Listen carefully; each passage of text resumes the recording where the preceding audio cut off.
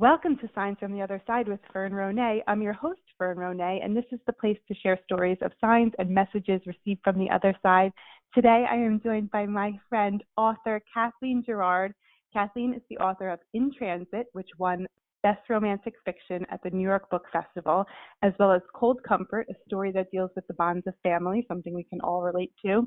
And her most recent novel, The Thing is a romantic comedy that deals with the nature of grief when a blocked and depressed romance writer has her life unwittingly changed by a crafty therapy dog, a Yorkshire Terrier named Prozac, supernatural insights into the human condition. Kathleen's short fiction has been nominated and awarded many literary prizes, including the Saturday Evening Post Great American Fiction Prize, the Mark Twain House Humor Prize, the Irma Bombeck Writing Award, and Best New American Voices, all national prizes in literature. And her prose and poetry have been widely published in literary journals, magazines, anthologies, and broadcast on NPR. Kathleen! That is such a bio. How does it feel to have it read back to you? Maybe it's someone else. I'm not sure. No, Fern, thank you so much for having me on this show. I got to tell you, I'm such a fan of your work. I loved Better in the Morning, and I love this podcast. And I'm such a believer. Oh, well, thank you. But I'm such a believer in the signs from the other side that I wish I got more of my own a lot of times. So I think I tune in regularly just so I stay attuned. My signs are never as extraordinary as your other guests. I think they are. Because I know what we're going to talk about, and I think they really are, and I'm just so excited. And I loved The Thing Is, and everyone who listens to this podcast, please get The Thing Is, adorable dog on the cover. You got the right book, and you will love it.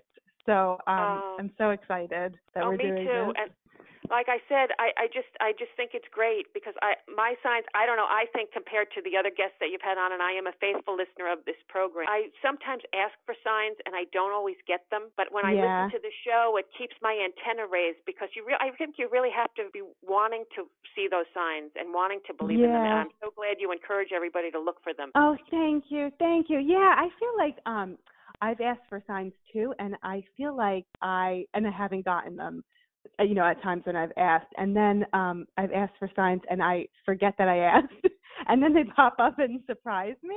And I'm like, I think it's because I'm asking for them because it's a time when I need it. My mind isn't quiet. I'm experiencing stress. I need kind of an answer from them that it's going to be okay. Sometimes I ask and then I forget that I asked, and I'm just so busy in my head, and I'm in my head too much that I don't see them when they come. So I think it happens a lot, and I think it's good to ask for the signs and then get quiet, and then they'll appear, I think. Yes, because sometimes I ask and I get impatient, just a little sign, something. I know. But I think you really have to be attuned, and I think your show really cultivates that in the people that listen, so I think it's terrific. Thank you. That means so much. Thank you so much. So while you were working on The Thing Is, you had a dog named Sicily, which is a great name. That's where your family is from in Italy, right? Right. Yeah, not Sicily, the other spelling. It's Sicily. So yes, I named love her for a place, and we called her Sissy, or I called her Sicily. We had 2 million names for her, but she was a great little dog, and she was very different than all of my other. I've had a lot of Yorkies in my life. She was she was your fourth Yorkie, right? My fourth Yorkie, but she was very quirky. She wasn't like any other dog that I had. Like dogs like to go out for walks, and if I said the word walk, she would go into seclusion, like hide under the couch. And then I stopped saying the word walk, and I would just go for her leash, and she associated that. Then I would just think it in my head, and I really thought this dog could understand, because I could have a feeling I'm going to take the dog for a walk, and the dog, I would see her skulk away and go under the cabinet in the dining room. I called her my agoraphobic dog. Yeah, she didn't like to leave the house, but that was only one of many quirks with her. She was so crazy. She sounds like me. I don't like to leave the house. You don't? Oh, okay. So we have something in common. It was her being so quirky that I think she served as an inspiration because, as you said in the beginning, the book is about that I named the dog Prozac, and the dog comes into this writer's life to help her transcend her grief and try to get on with her life. But she doesn't like dogs. She's not a dog person. So it's the whole tug of war between her and the dog, trying to get her to rally her spirits and change her life. You write that Sissy passed, was it 2 months after The Thing Is was released. Right. I had been working on the book, and I was going through something in my own life when I wrote the book that I was kind of stalled in my own work. I never really call it a writer's block. Sometimes, that you're a writer, so you would understand this, that you go through these periods like the blank page and you have to start something new. And I kind of just was like paralyzed by, what am I supposed to do next? What am I doing? And people that had read my first 2 books, friends and people that knew me, said, why are there no dogs in these 2 books? And I didn't even realize that at the time. And I think I was at a place with my work that I had to start something new. I was kind of facing that blank page state. And I felt, well, maybe I should take that, what's happening in my life, and that comment that was made to me about there was no dogs. And I said, maybe I should do that. I'm a little bit stuck. I was a little bit down in my own life with some things going on. So I said, my dog is one of my greatest joys. So I said, well, the dog could be like a sense of Prozac. And I'm like, you know what? That could work. So it was kind of this organic thing that started brewing in me. And when I sat down to write, I said, okay, I'm going to take this blocked romance writer, and then I'm going to take this dog who's, well, let me see. I took all of the quirks that my dog had. Like I said, that she was agoraphobic. She didn't like to go out. And the dog came to me in reality, Sicily came to me through a very circuitous route. A Yorkshire Terrier is a British dog, but this dog that I got was born and bred in South America in Brazil. And when the dog was weaned, they shipped her to the United States, and she ended up in New Jersey. And then it was a joke that then I picked this dog out and I gave her a European entity name with Italy, Sicily. So I felt like, oh my gosh, this dog had she had a lifespan before she was 3 months old. And I think that sort of worked into the whole spirit guide dog. And by that, I mean that the dog has lived for centuries, but its soul is incarnate. So the dog keeps getting reincarnated to come back, but it's not just a dog. This dog has supernatural wisdom. It understands the human condition better than a Sigmund Freud. It's got a great vocabulary, and it's got a very high opinion of itself. So it's bordering on having a doggy quality, but it also has great human perception and human insight. And I tried to do that and make that be why the dog would become lovable and be different than other dogs that are portrayed in fiction or film. I love it. One of the early chapters, there's kind of like this meeting, like the spirit guide dog kind of like council. And I was like, I love this book. Yeah, the canine dispatch board that the dog actually goes behind for a committee, and they have like catalogs of different people and where they're going to dispatch the dog's soul to and where he will go. And he thinks that he's going to get the greatest gig in the world. He was going to go live with this older woman who would, dote on him with a couple of nice sweaters and take it to her tea club and other places. And he thought, oh, this is the easiest gig. This is a softball gig. I'll be fine. And then when he gets to planet Earth and he goes into that role, it doesn't last very long. And there's other plans that weren't spelled out to him. So it was just so much fun to write the dog. So much fun to read. Oh, well, thank you. I'm so glad. There's so many people that have been so kind with this book that have really said wonderful things. And it resonates with people. I think people really love their pets and their animals. I think so, too. And people feel a connection with them, a spiritual connection. Were you ever worried? Are people going to get this? Are people going to understand? Are people going to think this is crazy? No, in a way, no, I didn't. And it's strange because I'm normally the kind of person that overthinks everything. I'm very analytical. And for my writing, I am too. That's why I asked the question. Yeah.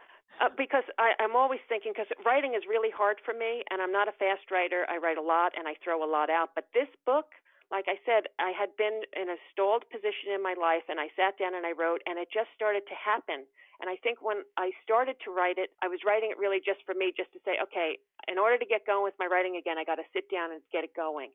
So I remember the day that I started, I went out on my deck. It was August. It was really hot. I took my computer. It was so hot that the computer kept shutting off, but I was like, I'm just going to write one scene. And I started writing one scene in the book, and it kind of just took off, and it empowered me. So I think that the whole process of writing this book was atypical, that usually when I sit down to write, I know what I'm doing and where I'm going. Essentially, like I have a destination in mind. Like if I said I'm going to go to California, I know that's my destination. I don't know how I'm going to get there. But with this book, I wasn't even sure. All I knew is that I wanted to write about a blocked romance writer and a dog that would make her find joy again and find purpose. So I think because of that, and it was going so well, I think it gave me an atypical sense of confidence in myself that I don't normally have, especially in my Mhm. work. So when I finished writing it, I just felt like because it had bubbled up from deep inside of me, I think it's going to be okay. It's going to find home. The only problem I guess I would say that I had was I didn't exactly know how are they going to market this book. It's not really Mhm. got magical realism like your book. It has magical realism, but it's really a woman's story. Thank God that Yep. I was able to find a category and that it had a niche. And maybe the whole dog-centric culture of entertainment now, that maybe it just found the right audience at the right time, I guess. Yeah. Yeah. Yeah, So absolutely. it did It kind of sounds come too together. kind of like it came together so perfectly, and like it almost, I know it didn't write itself, but that it almost that it was all, the stars were aligned. Right. And like I when I was writing it, I knew, like I said, the two variables was the romance writer and the dog, and then I would just be open. And I don't usually, I'm not saying that I'm not an open Yeah. person, but when I'm writing, I like to know where I'm going. But things Yeah. would happen along the way of writing. For instance, in the book, the dog Prozac, in order to fulfill, he wants to be on Broadway and he wants to be a Mhm. star, a superstar. And in order to Mhm. get that, I work into the book that his goal is if he can fulfill his objective with this mission, that he's going to come to Earth, he's going to live with this older lady, and then the older lady has an accident, and he has to go live with this dog-averse writer. But in order to fulfill that mission and get it done, he knows if he can pass this test, he can go on and maybe be in a play, and Uh-huh. it could be like Annie or something like that. And as I was writing the book, things would happen. Like I picked up the mail one day, and there was a postcard that Annie was having a revival in Broadway. I live in New Jersey, and I thought, ooh, that's great. There was like a little picture of Sandy the dog on it. I'm like, oh, maybe I could work this in the book. So little things started happening that I can't really Yeah. call them signs from the other side, but I think the other side might have had a hand in directing me and saying, aha, I can use that and maybe put that in the book, and the plot would move in that direction. So it was little things like Absolutely. that. Yeah. Yeah. It was just being open to the process, which was exciting, but it was Mhm. also atypical for me. After Sissy passed, and it was 2 months after the book was released, but she had been sick. She had Cushing. She was diagnosed with Cushing's disease, so she'd been living with it for 18 months. After she passed, you started seeing Yorkies everywhere. Yeah, I did. I did. The dog actually got sick before I finished writing the book, so that also worked Hmm. itself into the book. That not that the dog gets sick, but I'm saying Mhm. that sense of mortality, and again Mhm. with the past lives. And after she had passed, things started happening. She was so sick for so long, and it was debilitating. And I had a great vet, and we worked every month. I would go in to see her, and we would check her out. And I kept thinking, what am I supposed to do? I was so uncertain of how this disease was going to progress, and she was great that she was Mhm. able to walk me through it. But after she passed, I think I started to feel as if, oh my gosh, did I do right by her? Did I do everything I could? And I was doing all this second guessing and regretting and saying, oh, maybe I shouldn't have made her hang on as long as I did. And I kind Mhm. of just said a little prayer in my head and said, if you could just let me know wherever you Mhm. are. I felt so Mhm. grateful to this dog that she was the inspiration for this book, and the book had just been released. She actually Mhm. lived, trying to think, the book came out, and I had two big speaking engagements aligned. And the second one was like June 1st, and I said, Mm. "This is a big one." I was going to an assisted living facility up in New York State, and I had to travel to get there. And I did the speaking engagement, and there was a lot of people at the event, and I'm not a big public speaker. But I kept saying to the dog, if you could just hang on until I can get through this, because if something Yeah. happens now, it's going to be very emotional. But I did. Right. 2 days after I gave that presentation, the dog died. Like, she listened to me with that, and then she died, and then little signs started to happen because I Mhm. asked her in my head, I guess, or in a prayer kind of thing, Mhm. just if you could let me know wherever you are that I did right by you. And I never Yeah. expected that my little whisper to the universe for such a small sign. Suddenly there were signs everywhere. I remember the day she died, I had gone out, and I stopped at a library on my way home to put a book back or an audiobook, something in the drop. And I got back to my car, and I saw her pen still in my back seat, and I was kind of feeling sad. And I got in the car, and I was just going to pull out, and a lady came out of the library. She had a big purse over her arm. She walked right by me, and as she walked by me like a jack in the box, out of her purse, a head popped up. It was a Yorkie. And I thought, literally right outside, I gasped. and the lady must have heard me, and we had a conversation. And I said, "Oh my gosh, your dog is so cute." And I told her the story about what happened with my dog, and she's like, "You have to get another one." I'm like, "It just happened, today. I can't, do that."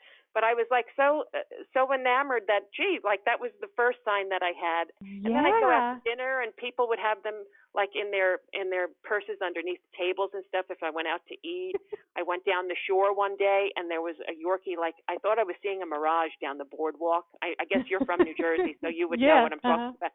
And it wasn't a crowded beach, but I thought, is that a Yorkie? And the girl came right up to me with the dog. The dog like ran over to me, and I was having a conversation with her.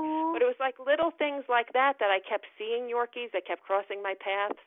And then other things would happen too. I'm a fine art photographer, and I was doing a project that summer with still lifes, and I was doing a lot with flowers and fruit. And in several pictures, I would take the pictures and not even see it at the time. I'd put them on my computer and do what I had to do in Photoshop. And I started looking into the shadows saying, oh my gosh, that's like the little pointy ears of a Yorkie, or I'd see the little boxy shape of a terrier. And I was like, let me go back and, let me clean my glasses and make sure I'm not seeing things. This happened several times. And I would say to people, do you see what I see? And they would see it in the picture. So that was strange too. Yeah, it was very strange. And even then, like one day I went to the park and I had met my mom, and she would sometimes meet me there with the dog. And we went to a different park this day, and we sat on a bench. And when we got up from the bench, it was one of these benches that have a plaque on it, like that it's dedicated to someone. And the plaque on the bench said, "Love, Sweet Pea," and there was 2 paw prints. And Sweet Pea was the name I had given this dog. This Sicily had something called, another one of her quirks, submissive urination, and she would always go to the bathroom when you didn't want her to. She would get nervous when she saw people. So that's why I called her Sweet Pea.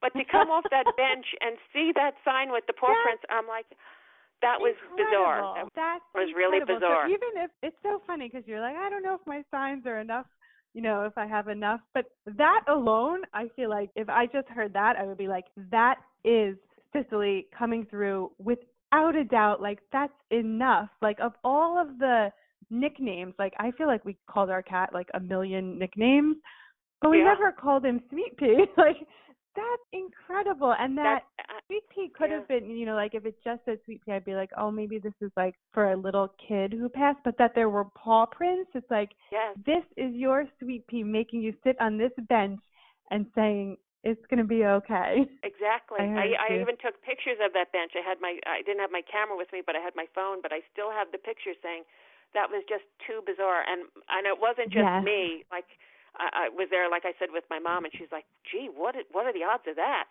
Right. It was just, and this park has a million benches. That it wasn't just like, it was just a random occurrence. It still is mind-boggling.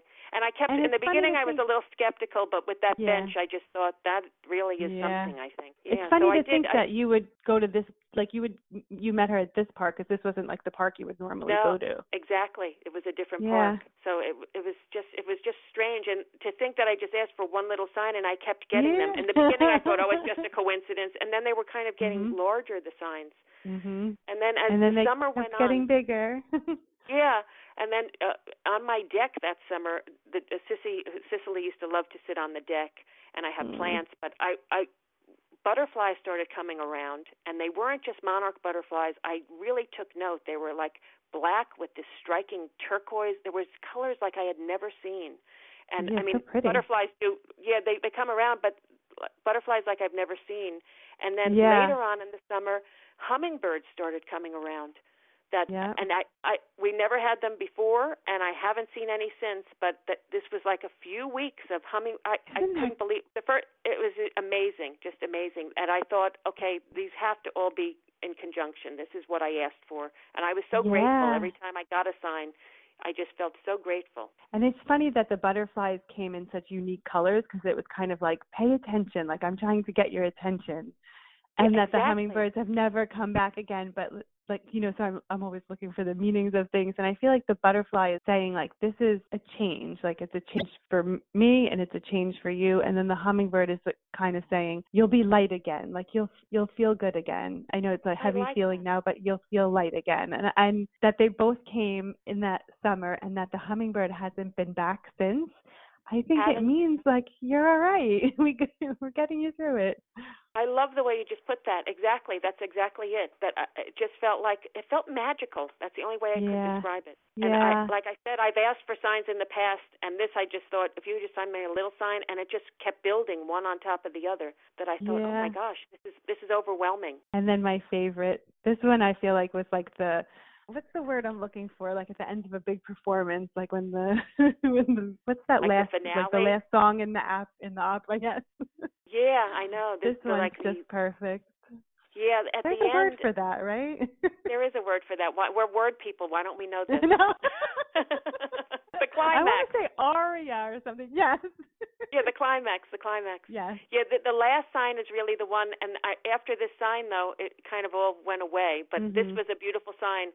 It was my birthday, about a month after she passed, and I got up that day, and it was a landmark birthday for me. So I said, okay, I'm feeling a little bit, when you get birthdays are a little bit tough for me. The happy and the birthday, I've always thought is like an oxymoron or something. But on this year, with everything that had happened, and I was kind of feeling a little down, because I said, the book came out, and I was happy for that. It was like this bittersweet moment. But that afternoon, I had been with my sister, and she was over the house, and the doorbell rang, and it was the mailman, and she had a package for me, and I thought, ooh, what is this? So I take the box in, and I open it, and inside was a paw print from my veterinarian's office, and it was a paw print from Sicily, and I knew it was Sicily because she had this one crazy nail on her paw, and the vet didn't know my birthday. I mean, the only if it was a coincidence, it was a very ironic coincidence that would have been delivered right on my birthday. And I had a feeling, I just felt like this paw print was just the dog's way of finally hitting me over the head, saying, "Now, do you get it? I'm okay. You did right by me, and I had a good life. So please." Think of this as my last gift to you. But after that, there was really no more signs. But I feel like the culmination, that was really, like we just said, the climax of all these little signs to come. So perfect that it was on your birthday. Yeah, it was a very... and you didn't even ask for that from, like you weren't expecting it from the vet. No. You didn't ask for it, and she could have mailed it on any day, but she mailed it on the day that would cause it to get to you on your birthday. On my birthday. So there's no way anybody would have known that at the animal hospital. So I thought that was just... It was like, when the hair raises on the back of your neck or whatever they say. That was really... That was a beautiful, beautiful gift. I will always... I will treasure all of these signs. But that sign in particular, I just felt like, wow, that was a beautiful end, I think, to everything. I should say the hummingbirds did stay around. I started to look for another dog at the end of that summer. And the hummingbirds, as you're saying, like the hope and things with that, and the lighter and the healing, I'm almost wondering when you're saying that if maybe the forces were already at work conspiring that we're going to have to get this one another dog. Yeah. So how did the next one come about? What's your dog that you have now? Is it a her? It's a her. Her name is Ginny, and she's a Yorkie, but she's a Yorkie mix. I really looked at a lot of Yorkies. I think I was going through this thing. I've lost people in my life, and that's hard enough. But with dogs, you kind of know when you sign up, you're getting a dog. It's probably going to be 10 to 15 years if you're lucky. I didn't get 10 years. I got just about 10 years, I guess, with Sicily. But I started getting in touch with rescues and Yorkie breeders all over my area that I would be able to drive to. And I probably talked to 24 people, and it was like I wanted one, but I wasn't sure. And as it turns out, the first person that I contacted never got back to me. But then I think it was like September, she sent me an email and said, "I think I found the right dog for you now." And I thought, wow, that was the first one I contacted, like in the very beginning when I started to. So I actually drove to the Blue Ridge Mountains, and I got this dog. She's a little pipsqueak, but she's so different. She's not as quirky as my other dog, but I shouldn't say that. She has other quirks in other ways. But there's a line in my book that says with dogs, like I have friends that say, "Oh, I will never do that again. I will never get another dog. This is too sad that losing people in life is one thing, but I'm not doing that." But I always just like the companionship of dogs. I'm kind of a one dog woman, so I just do one at a time. But there's a line in the novel that says, "I will never understand why dogs don't get to live for so long." But it's something how they always manage to live just long enough for me to know I want to share my love with another someday. And that's kind of how I feel. I mean, I did grieve, and I will always miss Sicily. All of my dogs were so different, and I think you love each one differently. Do you feel like any of your prior dogs were the same dog. Sometimes people say they'll get their next animal and they're like, I swear it's the same personality, it's the same soul as the other one. Not always, sometimes that happens, but do you feel like there's like any of them could have been the same soul, or were they all so different? No, they were all so different, and it's funny because they're all the same breed. You would my UPS man said, "Oh, is this the replacement dog?" I'm like, "There's no replacement. There's no replacement for a dog." But no, I haven't. But I have to tell you, the dog and the thing is, he's kind of a composite because all of my Yorkies and all of my pets, and I think this is true for a lot of people. But because it's like this 10 to 15 year span, they all marked different eras of my life, like my childhood, and I lost my dad when I was really young. And then I went through a couple of years of being sick, and that dog became like he was the old soul, the little man kind of that I kind of see Prozac looking like. And then this dog that I had with Sicily, she would come with me to visit. I always wanted her to be a therapy dog, and she could never pass the test, I think, because she had that submissive urination. That would be traumatic for people she was trying to give therapy to. So that never worked. But I would take her with me to independent living facilities or to visit friends or friends' parents or something. And I always felt like she was the dog that brought me a little bit out of my shell because I was able to go visiting with her. I felt like each dog, I can't say any of them were the same. No, they're very different. But that's interesting that I would have created the dog in the book to have the same soul and just keep being reincarnated. So I love that. Yeah. And so I was going to ask you if you ever worked in an independent living facility, because it's such a big part of the book, and it was so, the characters were great, and I just felt like I was there. But you did, so you took your dog to the independent living facilities to spend time with them. So you have that experience. Yeah, and I always felt like when I brought the dog out, I'm essentially a homebody. I write every day, and I go out and I take my dog out, and it connects me. I think dogs lead people to other people. And when I would bring Sicily with me to visit wherever, if I was in an independent living or even in someone's home and meeting other people, everyone, I think I even say it in the book, that the dog is like a truth serum. When someone sees a dog, I think it evokes, like I just said, different eras of their own life. That it's a beautiful gift to watch how people respond to dogs, especially if they're in an independent living facility and they don't have a dog of their own, although some independent living facilities do allow dogs now.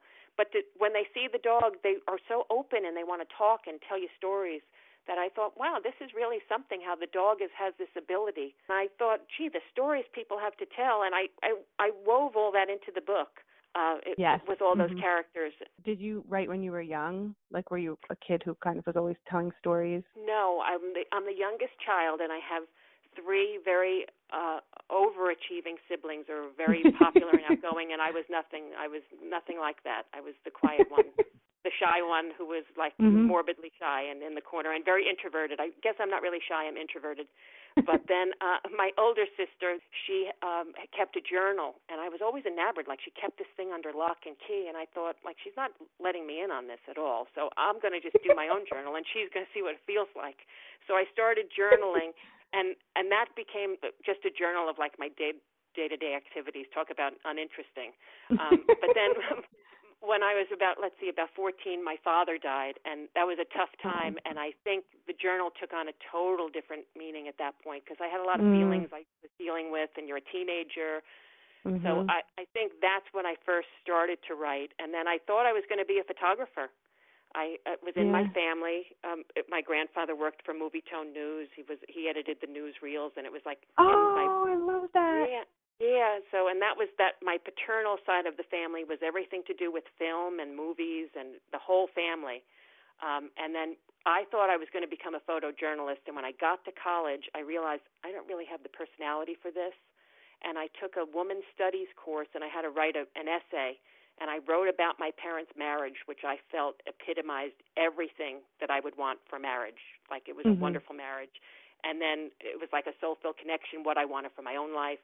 And I remember reading that essay in the middle of this very big amphitheater, and when I was so nervous, my knees were like knocking behind the podium. Like, I don't think I was aware of my situation until people started cheering, and I could see people were crying. And it was so moving that I thought, oh, maybe this is something that I should consider. And so I started slowly to move away from photography. That's so beautiful. Yeah, so I decided that I think I'm going to move away. And then in my 20s, I had some physical challenges that kept me kind of housebound and off my feet for a while. And I started to really read and write, and that's when everything I said, I'm going to do this. I think I got to do this. This is what I think I'm supposed to do. That's incredible to bring people to tears with your essay in college. Is that's a sign. Yeah, like you can do this. Yeah, I thought I will never forget that moment because I think that was like a watershed that I thought, wow, this is some like you're writing in your journal all those years and you're not really thinking about it, and then you write something and it had deep meaning for me. I mean, writing is so hard that if you don't feel an emotional connection to what you're doing, I think that's going to show to people. You have to have that sense of resonance that it's in you, and that translates to people how deeply personal it can be. Yeah. What are you working on now? Well, I'm working on two things, actually. I'm working on another dog book, and it's going to have another spirit guide dog in it. Yeah, so it's going to be another escapist romantic comedy, and it's largely about your dreams and how you don't want to give up on them. But I have to tell you, the story's about broken dreams and what happens when they're smashed to bit, when you think like the miracle's never going to come, and how you can move on with that. So it's, again, the dog is coming to try to help somebody get their life back on track. And I'm also I love it. I can't wait. Yeah. I'm also on the brink of ready to market another book. Now, this is a book minus a dog because there's so many people that wanted a dog and so many people that didn't want a dog. So I said, you know what? I'm going to try to finish this one. This one has no magical realism and has no dogs. Okay.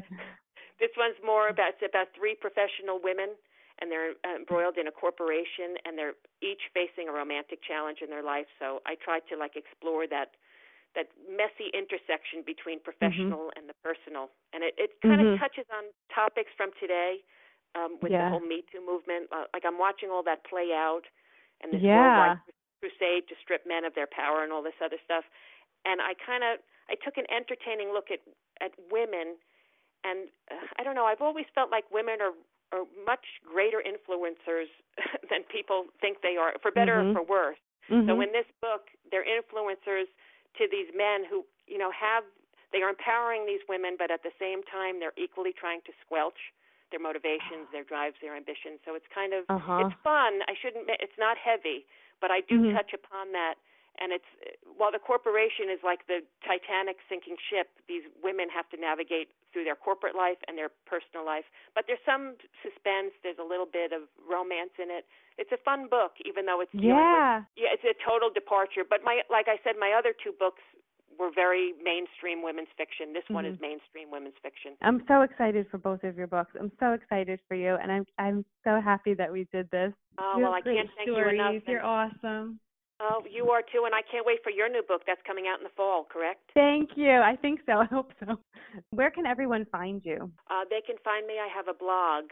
It's www.kathleengerard.blogspot.com. I actually write for a publication of the book industry, so that's filled with all of my writings that I do on books and authors. Awesome so book reviews. They can find me there. Yeah. Oh, thank you.